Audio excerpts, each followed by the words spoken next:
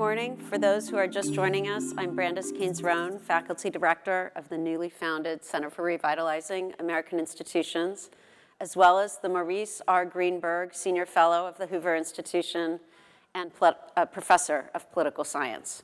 So I'm delighted today to have these outstanding panelists here to join us. I'll introduce them in the order in which they're seated. Sarah Binder is a Senior Fellow of Governance Studies at the Brookings Institutions. She's also Professor of Political Science at George Washington University. Sarah specializes in Congress and legislative politics, as well as Congress's relationship with the Federal Reserve. Her most recent book, co-authored with Mark Spindle, The Myth of Independence, How Congress Governs the Federal Reserve, won 2 awards from the American Political Science Association. Sarah was elected to the American Academy of Arts and Sciences in 2015 and, appropriately I would say, serves as GW's Faculty Senate parliamentarian. Best job in the world. Yes, yes. The Honorable Barbara Comstock served as U.S. Representative for Virginia's 10th Congressional District from 2015 to 2019 and was a member of Virginia's House of Delegates from 2010 to 2014. Prior to being elected to public office, Barbara served as Chief Counsel of the House Government Reform and Oversight Committee, as Director of Public Affairs at the Department of Justice, and as a congressional staffer. In 2019, Barbara joined the Baker Donaldson firm as senior advisor.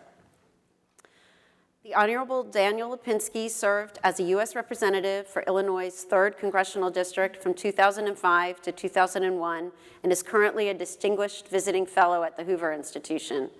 Dan served on 2 House committees, Transportation and Infrastructure and Science, Space and Technology, and has held teaching appointments at the University of Notre Dame and the University of Tennessee. He is also currently the Pope Leo XIII Fellow on Social Thought at the University of Dallas. And although not part of Dan's official biography, I will add he is also a PhD in political science. We consider that Thank you. something to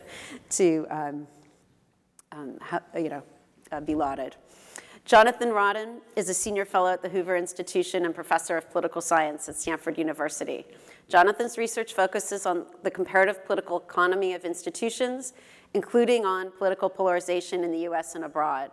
Across his career, he has published numerous books and articles, and he was recently awarded the Martha Durthik Award for work that has produced a lasting contribution to the study of federalism. Currently, he has a major project on polarization and intra-party factionalization in the US Congress. So thanks to all of you for joining us. And we're going to pick up from the previous session. So for those who weren't here, we heard a lot in the previous session about how the administrative state has grown over time and the balance of power has shifted. Many of the panelists argued from Congress to the executive branch. So I'm curious if you agree with this assessment, and what do you think Congress, kind of what's Congress's role in contributing to this trend? And if you disagree and you think that that's not true, that's fine. Hoover's open to different opinions. Sarah, let's start with you. Sure, and thank you, and thanks for including us all today. So I think we did, as you suggested, get a good sense from the first panel of the sort of growing recognition, at least amongst political scientists, of constraints on presidents and the exercise of executive power, which certainly stands in pretty stark contrast, I think, to either sort of popular perceptions of the executive and president's power, but also stark contrast perhaps to the political science accounts, Terry Moe, Hoover, and Will Howell about the unitary and presidents and unitary power. I think despite the differences that we saw between maybe Charisse and Andy and some of the discussion earlier, I do think shared across all of these accounts is this notion that when we look at sort of Congress versus the president, that there's a sort of zero-sum game going on here, that a weaker Congress necessarily means a stronger executive. And I'm not so sure about that, and I think it's worth us thinking a little bit about why that might be. Certainly, I think first we should distinguish across different policy areas.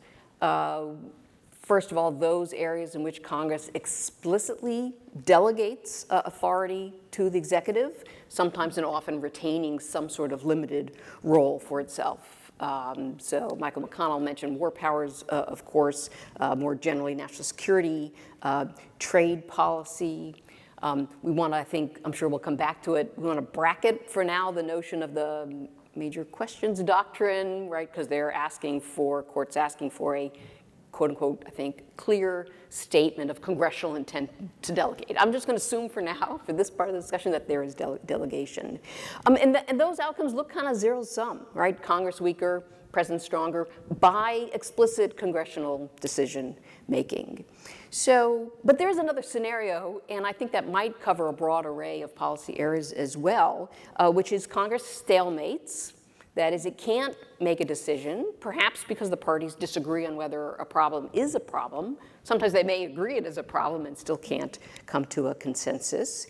And then we see presidents step into the breach and try to exercise authority.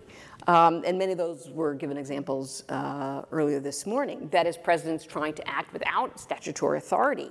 And I'm not so sure that that's zero-sum. I mean, I could imagine a world where that's actually negative-sum, right? Congress is worse off because it can't act.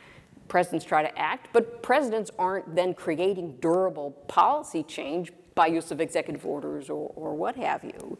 So it strikes me there may be an array of policy areas that are surely negative-sum. Both institutions are worse off. Weak Congress, weak POTUS. And we can come back to some of those issues, but immigration reform, certainly. The debt relief, certainly, the quote-unquote, the Muslim ban. I think we can come to, and I think it's worth thinking a little bit more about why you end up with sort of weakened presidencies, even though they're stepping into the breach to try to exert power. Interesting. Barbara, your thoughts?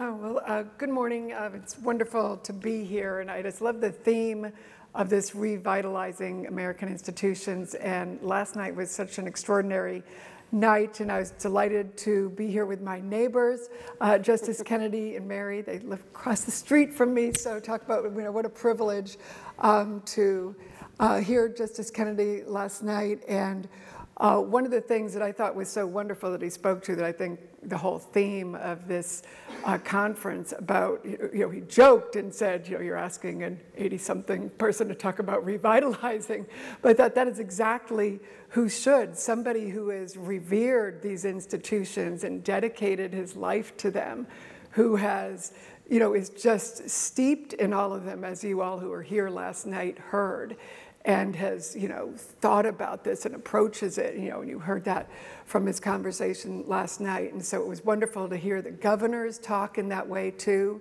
and, to hear our panel. So it's really a privilege to be here, and so I'm humbled to be in the company of my great neighbor. And on a day when we heard about the passing of Justice O'Connor, who went on the bench the year I started law school, and for somebody who didn't have, and she spoke at my law school graduation, so somebody who didn't have those kind of role models when I was growing up, I was privileged to later meet her and tell her how her speech at my graduation actually inspired me to have a third child, because she spoke about how she had 3 boys and stayed home for 10 years.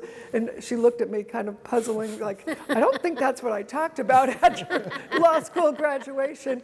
But she happened to mention that, and I had 2 boys at that point, and I thought it would be great to have a third child. And I had my lovely daughter. So at any rate, to get to the questions, but we are so privileged to have people who do revere our institutions, so I think this is such an important effort.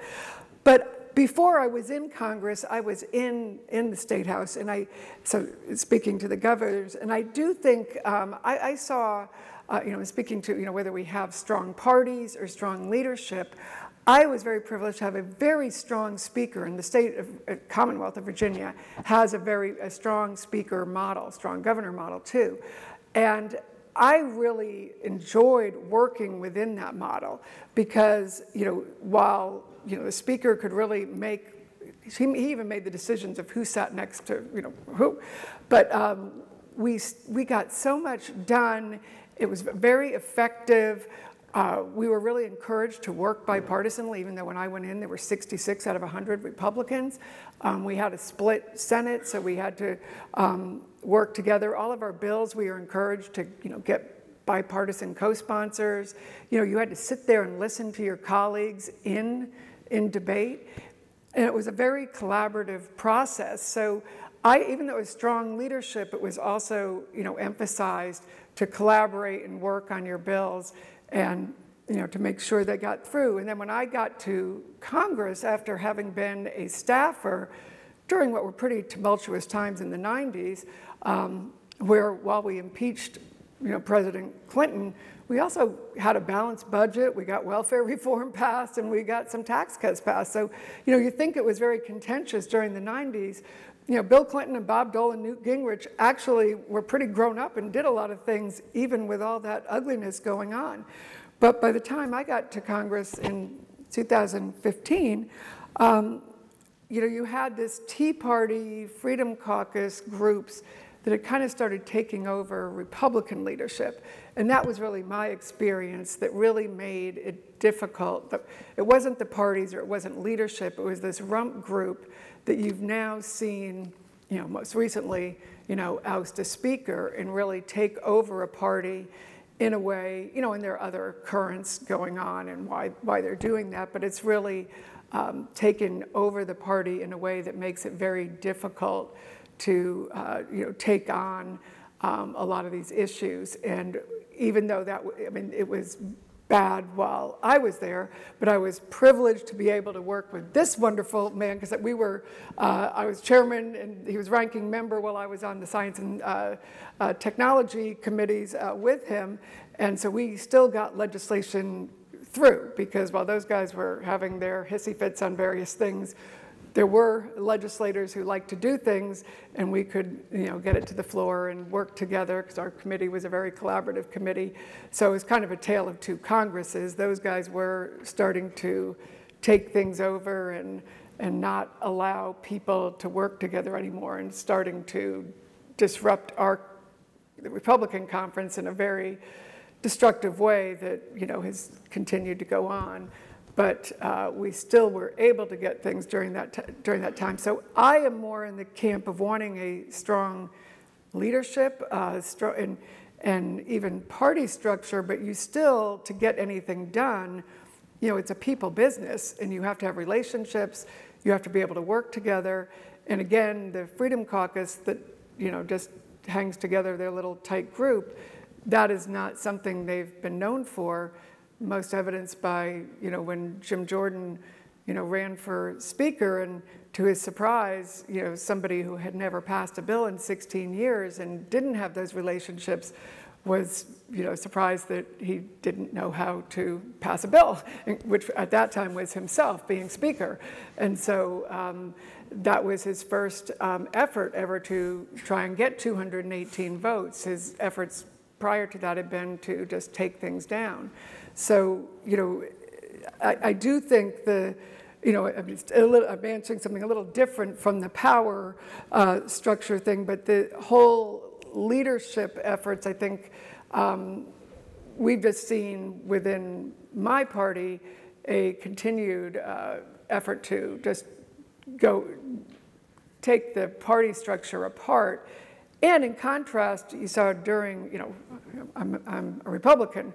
While Nancy Pelosi's politics were not my politics, I think Republicans would do well to follow her model, which even with a 5-vote majority, she got a lot of things through. She kept her conference together. She ruled kind of with an iron fist.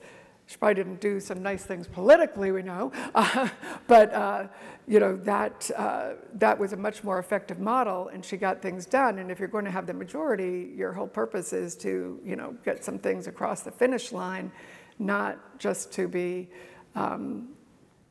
having performance. We kind of have the Freedom Caucus is really kind of the caucus of the Kardashians. They like to go on TV, they like to perform, but most of them, large proportion of them, have never passed legislation, which, and they kind of don't want to. So there you go. Thanks. Dan? So you were in Congress for, as we mentioned, 16 years. I know academics often have this sweep of sort of, we're going to look at 100 years, right? Changes in balance of power. I don't know if you noticed changes during the time you were in there about congressional capacity, or just how you would view kind of congressional capacity to stand up to the executive during the period, even if you didn't think it changed. Well, thank you, Brandis, and great to be here on this panel, and great to be a fellow at Hoover. One thing you didn't mention in my introduction, I have a master's degree from actually the School of Engineering here at Stanford, so I get to walking to Hoover, I walk by my old dorm. But I think there's nothing more important today that receives so little attention as we're concerned about the future of our republic. There's nothing that receives less attention than the decay of our institutions in general. So I think the center has a big job to do, but it is incredibly important. There's so much focus on so many other places where we have concerns, rightfully concerned, about where our republic may fail, focusing on certain individuals, certain groups maybe. But I think without institutions, institutions facilitate our republic. Without strong institutions, then we will not continue to have a republic. And I think there's no more important institution than Congress, because Congress is where, in a representative democracy, that's really where the people are supposed to be heard. I've known Sarah for 20-something years as a political scientist, and as Barbara said, we served together in Congress. I certainly saw in my 16 years in the House a significant change. It didn't start. I entered in 2005. It didn't start then, but I definitely saw different eras in the time I was there. You basically had the second President George W. Bush era, where there was still cooperation in the House. I saw that we got a big energy bill accomplished after Democrats took the House in the 2006 election. Nancy Pelosi actually worked with President Bush on things that the two parties could work on together. 2008 comes, Democrats get large majorities in the House and the Senate, had 60 votes in the Senate it's the only time. It happened for only 1 year during that 2-year period, but it's the only time in the last 4 decades there's been a filibuster-proof majority in the Senate. And at that time is where I see things really started breaking down. Republicans decide that the only thing that they can do, that they're going to do, is work against and try to stop the Democrats. Now, we could have an argument over whether that's all they can do at the time, but I think that was really a change. And it's also a change in all the Republicans brought in the 2010 election, the ones that Barbara mentioned, that I think really didn't have an interest in governing. And I think things really went downhill from that time. First, Democrats tried to do a lot in the 2 years, and probably may have pushed, debate that, how the things were pushed forward, big things were pushed forward on a partisan basis. Republicans come in, and the Republican Party is two parties right now. It's not one party. It's not one united party. I saw all the struggles that Speakers Boehner and Ryan went through trying to get anything done. President Trump gets elected, and I saw Democrats, my party, decided that they were sort of going to go all in what I call a lot of people talk about politics now as being tribal. I see it as sectarian. It is really a identity-based, our partisanship has become identity-based, and the idea is you just need to defeat the other side. Now, I say all this because Congress does not work when our politics are like this. And what we not only lose is the ability for Congress to act and get things done, but it also is something very important that I think we miss, is that Congress is also, it's not just about the output, it's also how the process works. And one of the purposes when the Constitution was written of, we have two houses of Congress. I mean, there was a number of reasons for that, but one of them is to have places where, two places where people their views can be heard through their senators, through their representative. Congress is supposed to be a place where all these different views are heard. There's supposed to be debate, deliberation, and compromise, so reach conciliation. And I think a lot of the problems that we have right now are because Congress is not helping to bring all these voices together and actually have real debate and deliberation and figure out how are we going to work together here. I think that's one of the reasons that adds to frustration people have. So I think Congress is failing not just in lack of production of good laws. I think it's also failing in not helping bring America together. I think the process is also a problem. And this needs to be fixed. A lot of the problems are politics, our partisanship right now, but I think there's also internal issues in Congress, especially in the House. And one last thing I'll say now is I completely disagree with Barbara in terms of the I very much did not like a strong speaker, and I don't I think that is bad. I think it makes the institution not work. Now, it sounds like in Virginia it was very different in the State House, where you actually did things in a bipartisan manner with a strong speaker. But that doesn't happen in the House of Representatives. A strong speaker makes sure that it's the majority party that rules. You even look at Republicans right now. Despite the fact, you might say, well, look, there's not a strong speaker. Look all the trouble Republicans are having. Like I said, the Republican Party is really two parties right now. But the other thing is, if you look at it, all right, Kevin McCarthy is ousted, the first time in history. One of the biggest criticisms of McCarthy was that he was not being a strong enough speaker in getting, the faction that voted against him, who are opposing him, he's not getting the things done that we want him to get done. That he's not, so they're actually saying he's not strong enough. He's not strong enough to, force through, even though, I don't understand how this small group thinks that they don't understand you need 218 to pass anything. I don't know. But I'd argue that the Republicans... They don't have the 218 within their own caucus. Yeah, so anyway, I think there's multiple issues. I think we need to make Congress work, or else, I really fear for the future of our republic.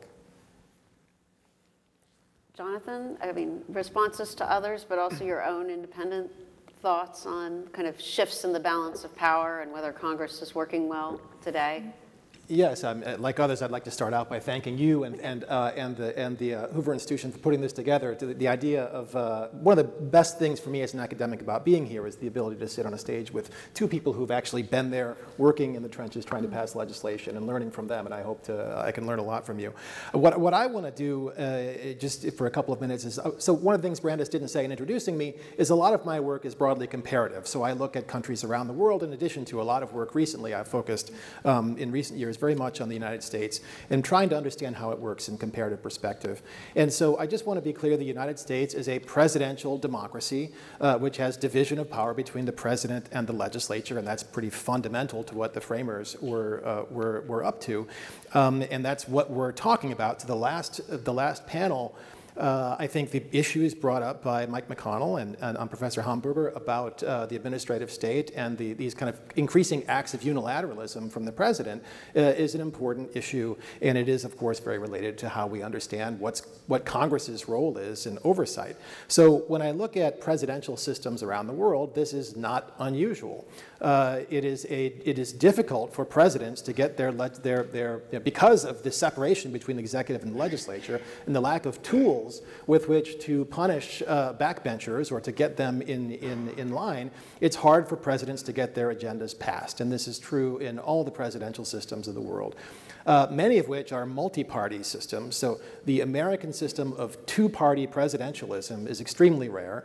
The other two-party presidential systems right now are Ghana and Nigeria, and you might say South Korea. But what I want to add to that is two-party polarized presidentialism. So we had two-party presidentialism back in the era of bipartisanship that we heard a little bit about. And then we heard a description of what's changed, and I think very good descriptions of what has changed in society and what has changed in Congress in the last 20 years. And so we now have a system of two-party polarized presidentialism, which is something that academics like Juan Linz have always warned us was not something that would work out very well. And so one of the things that happens in a polarized system like this is that the chief executive tries to find other ways of achieving policy outcomes when all of these, in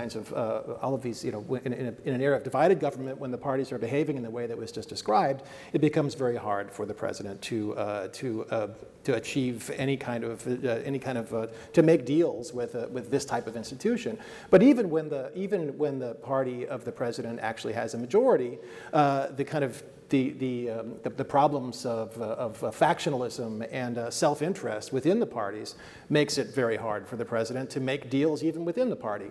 And so all of this creates incentives for presidents to try to act unilaterally. And we see very similar things happen in the history of presidentialism in Chile, Venezuela, Brazil, Argentina. In some ways, this is not surprising that in this era of two-party polarized presidentialism, we would see presidents behaving in this way. Thanks. So kind of leading in from this question about this balance of power, I want to talk a little bit about trust and public confidence in Congress, the title of our session. Whereas a majority of the public consistently had at least a fair amount of confidence in Congress at the beginning of this century, so this is just a fair amount. This isn't a lot. This isn't, even some, but a fair amount. Right now, only 30% of the public has a fair amount of trust in Congress. So it's a quick decline that's occurring during these, years beginning with the early part of the century. And this has occurred across different parties controlling Congress. This isn't just a blip of the recent speakership drama, and different parties controlling the presidency and Congress. So I'm wondering if some of the factors, we've already that have been discussed, delegating to the presidency, that was talked about in the earlier session, and we've touched upon. Barbara and Dan have been bringing up the role of parties, which we can delve into a little more, or other phenomena. What's primarily driving this low trust? Sarah, you wrote a piece entitled The Dysfunctional Congress a few years ago, and have written extensively about the problem-solving capacity of Congress. Do you want to start by saying a bit more about your arguments and what they may imply about trust in Congress? Sure. So in 1995, I finished my dissertation, and Tom Mann was at Brookings, and he hired me with the charge of doing research on Congress, and of course it's a think tank, some public-facing work. Implicitly, my job was to come up with ways to improve Congress, and I have to say, it's been almost 30 years, and it's a damn miracle I still have a job. Is this off the record? Yeah. Okay. So in '96, I began a project about asking questions about can Congress work? It came on the heels of a David Mayhew book trying to show that party control didn't matter, trying to look at when does Congress legislate a lot versus when does Congress do less. But the heart of my project was to ask a different question, which is not so much can Congress legislate or how much does Congress legislate, but can it solve problems? And that required knowing not just what I call the numerator, what Congress did, but to have a sense of the denominator, what's on the bigger, broader agenda of what people think to be major public problems. And so after a lot of sitting in the library reading microfilm, for those of you under 30, I can explain what that is, maybe under 40. So what do we do here? I end up with the measure of the legislative agenda, and then I know for every Congress from 1947, the data now run through 2020, what percent of the big ticket items are like stuck in deadlock. And keeping in mind that one person's deadlock is another person's cause for celebration. And so when I use the word deadlock or dysfunction, what I really mean is problem-solving capacity, right? Whether one wants to move policy in a conservative direction, say entitlement reform, or in a liberal direction, say more Affordable Care Act and so forth, you need a functioning Congress to do either. So what do we learn from Congress about those data, and why do I end up, recently writing about dysfunction? Those data suggest, as you might expect, a sort of a steady incremental increase in the frequency of deadlock on the big issues of the day. Look at the Great Society period, my measure tells us about 30% deadlock. Look at recent Congresses, end of Clinton administration, Trump administrations, we're talking about 60, upwards of 70% of, say, the 20 big issues ending in stalemate. For much of that time series, a second observation, Congress deadlocks more in periods of divided government, as we might expect. For much of that period, right, when the parties disagree in terms of their electoral incentive and they disagree in terms of policy, more ends up sticking in the denominator, so greater deadlock. Bicameralism matters. I think we care a lot about differences between the branches and competition and disagreements between the branches, but it's disagreements between chambers that often leads to deadlock as well. And more generally, not surprisingly, the level of what we can call partisan polarization matters quite a bit over the long post-war period. Deadlock more frequent as polarization rises, and whether we think of polarization as ideological in some sense, right, disagreements over the role of government, or if we think of it as just sheer partisanship, right, team play, my team's for it, so your team's against it. As that intensity of partisan team play rises, no surprise perhaps, but Congress gets mired in deadlock. So much so that any differences we used to see between periods of unified party control and divided government, we really don't see that anymore, right? Because the incentives when you're in the minority to block at any point that you can, those dominate, regardless of whether it's divided or unified party control. So the aggressiveness of the opposition party, whether it's the Democrats or the Republicans, that is the overwhelming reason why we end up with these periods of stalemate. And legislative scholars, I should say, disagree about the degrees of stalemate and disagreement. And Congress does legislate in periods of polarization, and we can come back when we talk about reforms about, like, what are the conditions under which you can get the parties to the table and to come out with an agreement. But long-term policy problems certainly persist unaddressed. A little bit of action on climate change, but not all that much. The national debt, entitlement reform, right? Problems for which the rewards are really in the future, such that acting now often imposes costs. With all due respect, many members don't want to impose costs for the benefit in the future when they may or may not still be in office. So that's my sort of sense of where we're going, but I think we should definitely come back to, like, what does it take to get people in the room to try to solve problems? Yep. Barbara, building on your earlier comments about parties, and particularly since I know you and Dan have fairly different views on this, I'd be interested if you think that that relates to the low trust, or are there other factors that you think are the more critical ones? Well, I think the people that are seen on the media constantly are the Kardashians, as I mentioned, the performance folks.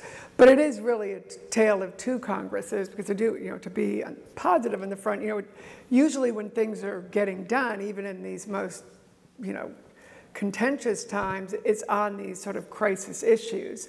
And even, sometimes the press even covers some of these substantive things, because it's a crisis. Right now, one of the most effective committees working right now is the China Committee. That it was a special committee it's the one area that Congress came together this year and appointed, Mike Fitzpatrick, is it? Gallagher, Mike Gallagher, I'm always good. And, they're working together great. And there's a big story, I think, on them that just came out this week. And they talk about what a well-working relationship is. Again, relationships really matter. And both because it's a crisis and because you have two very mature members who are working together on this, they really have been able to have good hearings, have some good ideas on how they can move forward on how we're going to deal with China and Taiwan, and they've really been on the military situation and what we're dealing with here, and so that's been a great example of bipartisanship. Maybe the last one remaining this year, but they've done a great job there. Also, to give credit to the Senate and the Senate leadership, Mitch McConnell, with all of the health challenges he's faced, I think he is someone who so reveres our institutions. So why I am not somebody who is for term limits. He is somebody who is bringing together the Republicans to support this Ukraine, Israel border deal, and is working however he can to make sure we can get that, because he understands the threat that's going on right now and how important that is. And I think Chuck Schumer is trying to work with him on this, and and even the new speaker has indicated that he's open to this now, and it seems like there's something going on there. So, but I really do give great credit to Mitch's leadership, and the way he governs has been very different with the House leadership. House Republican leadership has gone on. I think in a much more serious manner, even though he does get attacked a lot by the aforementioned people who are on TV all the time, he really respects members across his caucus. If someone's going to be attacking Lisa Murkowski for not voting for this or that, you will never find Mitch McConnell critical of her. Same thing on the whole other end. He's not critical, because he understands to keep that conference together, it's going to take people from Texas to Maine to Alaska are going to have a lot of different interests, and he is very respectful of his conference, all the way across. And I think that's the way you build that confidence. And again, it's the relationships, and then some other areas where they've been working together. That I think they should get credit for. Well, it was last Congress, but again, it was Senate Democrats and Republicans, and Liz Cheney and the January 6th committee working together on the Electoral Count Act. This was something we knew, that we knew had to get done probably before the Congress changed hands, and you had some really good, in the lame duck, they came together and got that done. So there is some good things done there that you don't hear about as much, but the reason the low confidence level is there is because what you're hearing about, what you're seeing, certainly turn on the TV this morning, you saw the George Santos, expulsion vote and whether or not that was going to happen or not. You've seen the whole speaker drama going on. You're seeing months and months of will we not support Israel in this crisis time? Certainly people would have wanted that already to have been done. Why is it dragging out? So those kind of concerns are certainly lower the threshold. And then just getting to the issues of why aren't, that we talked about in the previous panel, those are the kind of issues that are never going to get press attention. You're not going to get the cameras to come in and on a hearing on what can we do on the administrative state, right? Our hearings didn't, when we were doing science budgets and even things on AI and quantum computing and things that are really important. You think those didn't get a lot of coverage on the press, but how are we investing them? What kind of government resources are we putting on? But there's a lot of opportunity for members to work together. And one of the things, certainly in reforms, that I think Congress can and should be working together on, and you saw our governors talking about it last night, is pushing things down to the states. And that was something, even when I was in Congress, having been a member of a state legislature, I thought more and more of this money, any way we could put together legislation that would push more of the money and the control down to the state level, that was going to both save money in the long run, but put the control where it should be. And I think there is bipartisan support for that kind of thing, but because you don't have those relationships these days and all the fighting on everything else, you never get to that point in our hearings or even in our legislation, even though welfare reform was an area where that was done in the 90s, but there are a lot of models on education would certainly be an area where we could do more of that. But we just never get to that because of the other issues that make Congress dysfunctional. A crisis is always when there's a crisis, then everyone comes together, sadly. That's what it takes. Yeah, thank you.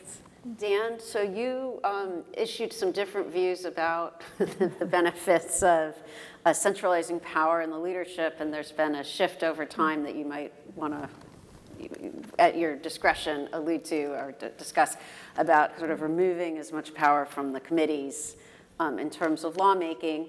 I don't know if you think this relates to the crisis in trust in Congress. There are other factors like polarization. I mean, what do you think the main causes are?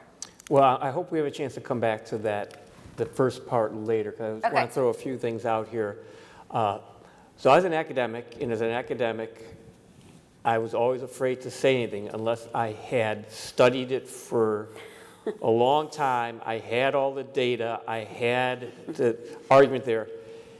You know how hard it is to go from being an academic to being in politics, where politicians just throw out made-up facts all the time? So I still halt now in sort of when I want to make a claim about something going on. But let me throw a few things out there about why trust may be going down. One is that we are now promised everything. We are promised easy solutions by our politicians. And I don't see, it's so hard running when you're an incumbent and saying, oh, I did this, I did that. And someone else is telling me, well, I'm going to solve the healthcare problem. I'm going to solve this. It's an easy solution. And the voters seem to reward people. And I think the more they hear from politicians, the solutions are easy. They think the solutions are easy. And then when the problems are still around, I think that's why people have less trust in government, less trust in Congress. Like, wait a minute, the solution, I keep being told the solution's easy and they're not doing it. So there must be there's something wrong or corrupt there. That's why it's not getting solved. I think that's one problem out there. As I said earlier, I think people feel like, a lot of people who feel like, all right, there's only two, we're given this idea, there's only two ways of thinking about the world and there's a red way and a blue way. And so if I don't feel like I fit perfectly one of those, then I sort of feel, well, I'm not really being heard. I don't feel this way or that way. And that's all I hear about. And again, it gets back to people actually feeling like their voices are being heard in a diversity. I think we have a lack of diversity of voices being heard in Congress. Diversity, because there's not just two ways of viewing the world and having a set list, which everyone in here could name, a set list on each side of you're supposed to agree with all these things. So I think those are a couple of problems in why there is a lack of trust out there, because people feel like I'm not being heard, and the solutions are easy, but they're not being done, and we rely on people. Mike Gallagher, I think Mike Gallagher cares. One more thing. I always ask my father. He served in Congress for 22 years before me. I say, what's changed? What do you think has changed? Human nature doesn't change. Why is Congress so bad? Why is politics so bad? And his answer is that we don't have enough politicians in politics anymore. I mean, I don't think politicians, they don't do politics anymore. Politics is debate, deliberation, compromise. And it's just, we rely on hoping that we elect people who happen to have this concern that we're going to get things, that they need to get things done and work together to get things done. And I'm not a huge fan of Mitch McConnell, but I have to say, Mitch McConnell actually, when Democrats had unified government, he actually could have thrown more wrenches in the Senate than he did. He could have. And it was the House, if it was the House, they would have. But he actually didn't throw as many wrenches in, and I think Barbara's saying, I think he's an institutionalist who believes the institution needs to work. Thanks. So Jonathan, two strands of your research, arguably, maybe more, so you can enlighten us on that, relate to this question. So you've done a lot of work over time on polarization, right, which is a very hot topic. And then you have this recent project of working papers that look at factionalization in Congress. Do you think that these are factors that relate to trust in Congress, or what are the various factors you think are driving the low trust? Yeah, great. So I think that if I haven't made this graph, but I think if I made a time series graph of trust in Congress and the numbers that you described, and we also just look at some of our favorite measures of polarization, that they would be moving together. And now, unfortunately, there are lots of other things we could put on that graph that are also moving together. But I think there is something there. And so how does this argument about polarization and trust work? Well, one of the puzzles about American polarization, I think that's really difficult to understand, is that it makes sense to think of it. It sure looks like tribalism and it looks like sectarianism. We have these two increasingly homogeneous and increasingly divergent tribes that look at everything differently. Well, I think I agree on the divergence part, but the internal homogeneity part, I strongly disagree with. I think one of the puzzles of the American polarization is that the parties are becoming increasingly difficult to manage internally. They're trying to compete with each other with how internally dysfunctional they can be. So the parties are not at all homogeneous. And so to look at what's happening in the Republican Party and conclude that the parties are internally homogeneous is impossible. So the parties are increasingly internally difficult to manage at the very same moment that they are increasingly pulling apart from one another. And so if we look at how voters see this, voters are, in the United States, if you look in surveys, voters are extremely heterogeneous in their views of what the parties are all about. And so if you look in comparative surveys, Germans have a pretty good sense of where the SPD is and the CDU is. Americans are all over the place in where they believe the parties are. And they're becoming more, they agree less over time. So the disagreement in what voters think the parties are about has actually increased over time, not decreased. So the parties are becoming more internally heterogeneous and more difficult to manage. And I think that might be part of the reason why Congress has changed in some of the ways that it has. So instead of having these homogeneous tribes, we have these really internally heterogeneous groups. And so what do the parties then try to do to manage the fact that on many issues their voters actually disagree with many of the most vocal people in their party? How do you manage this? Well, the way you manage it is to put all of your effort, all of your advertising dollars, and all of your messaging into looking at the extremists in the out party and trying to put a microphone in front of them and trying to stress to people how extreme the out party is, while saying very little about your own platform. And not really doing much to try to convince people that your party has the right platform for the voters. So you put all your effort into demonizing the out party and saying very little about the in party, and that leads to increasing disdain for the out party. And also, I think crucially, no increase in affection for the in party. In fact, a little bit of a decrease in affection for the in party. So you look at that, put those trends together over time, and I think that leads to just a generalized increase in distrust as people then look at the institution and see how dysfunctional it is. Can I ask, this work you're doing I think is fascinating. I want to talk to you more about it. One question I want to throw out there very quickly is, in Congress, was heterogeneity in the parties dealt with in allowing bipartisan legislation, bipartisan work, when there are issues that the parties didn't have one view, were heterogeneous, heterogeneity on, but there was some agreement with some factions across the parties. Well, then you had bipartisan, and sort of that was allowed. And today, that's not allowed. Yeah. Today, you can't get together. I've tried that. You can't get together and put together something that's bipartisan on something that's major, something people are going to see. But it used to happen all the time on major issues. I mean, do you see that as Congress doesn't allow that anymore? Yeah, I think that's part of where the mistrust and the frustration comes from. I think there's a lot of demand for that. It certainly seems to me in public opinion data so that's what people want from Congress. But everything that you described has made that more difficult. Yeah, and that has decreased.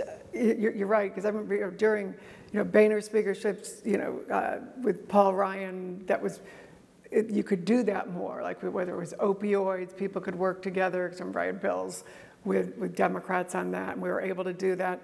But then by the time we got to like 17, 18, I remember I had a bill on hate crimes with Debbie Dingell, and I was having a really tough time on my side getting it done.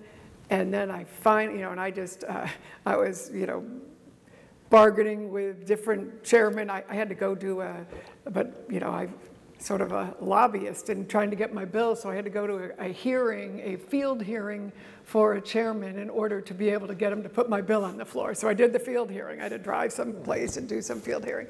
So I got my side to do it, and then, because I was a targeted member, Democrats didn't want to let it go on the floor.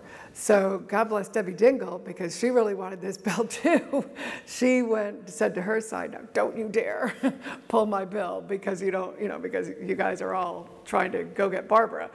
But this was and then when we passed the bill, and then somebody had written a story about, bipartisan friendships in Congress and how things get done, because we had also done sexual harassment legislation together. That got through. Because that became such a big story during Me Too things that a lot of the women came together and did it, and obviously a lot of the guys supported us too.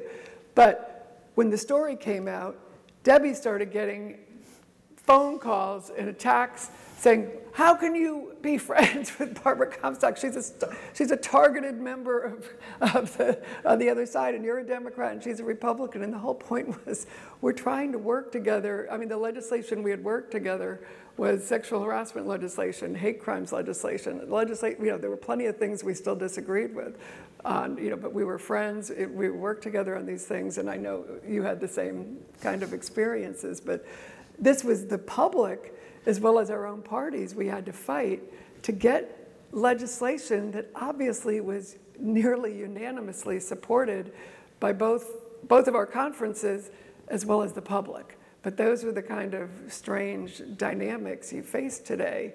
So then when you try and get to the kind of things we talked about in the previous panel on executive overreach, those are the headwinds we're facing.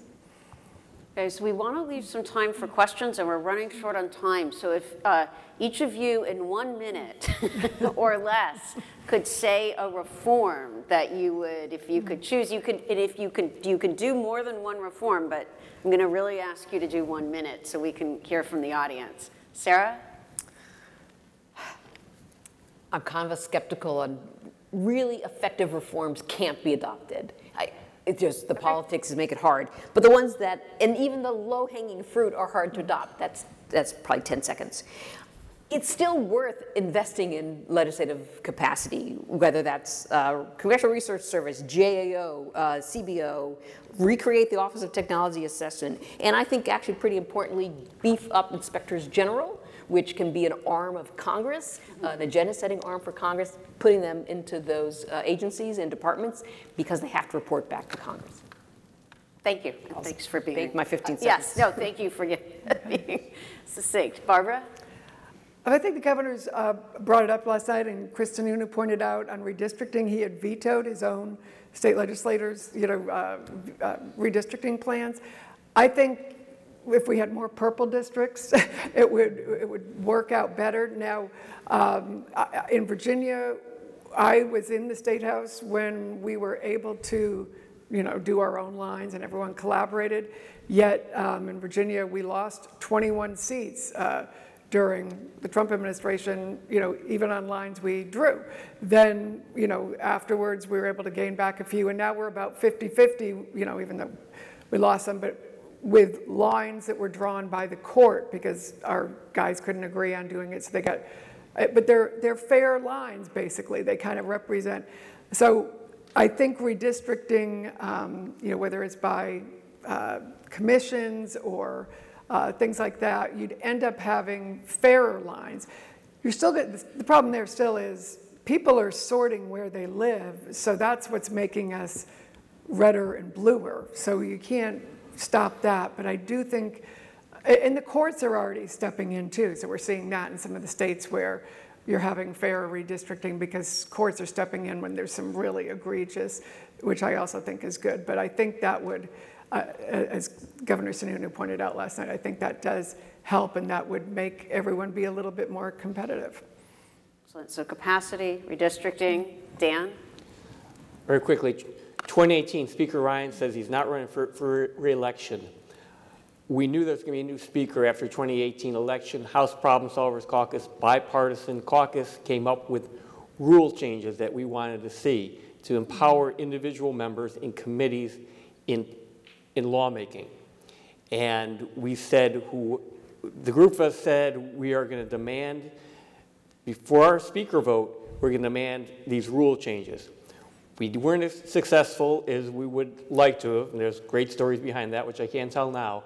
But right now, I'm working with Brandis to put together a task force of academics, former members, former staffers, to recommend rule changes, again, to empower individual members and committees, what House rules can be changed, and put that together and put that out there before the next election and hopefully get some traction, and let members know, and new members especially, that there's power that they can take back for themselves, and they should be doing that. So we have this task force that we're putting together on that. Thanks for bringing that up. Jonathan. All right, thanks, Brandis.